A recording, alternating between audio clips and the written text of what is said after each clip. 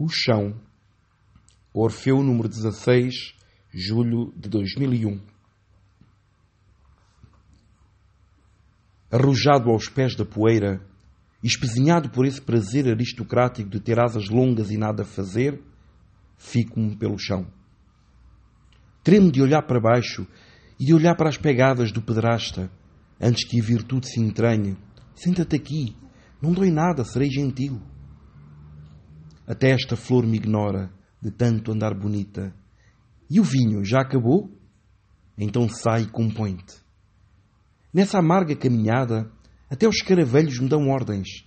E se as esquinas são mais convictas do que eu, não é por desleixo, nem por deixar arder esta velha mansarda.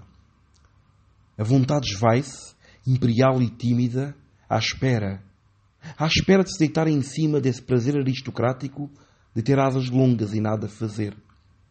Quero o chão pelo chão, à espera que a poeira assente, à espera que o nada se comporte.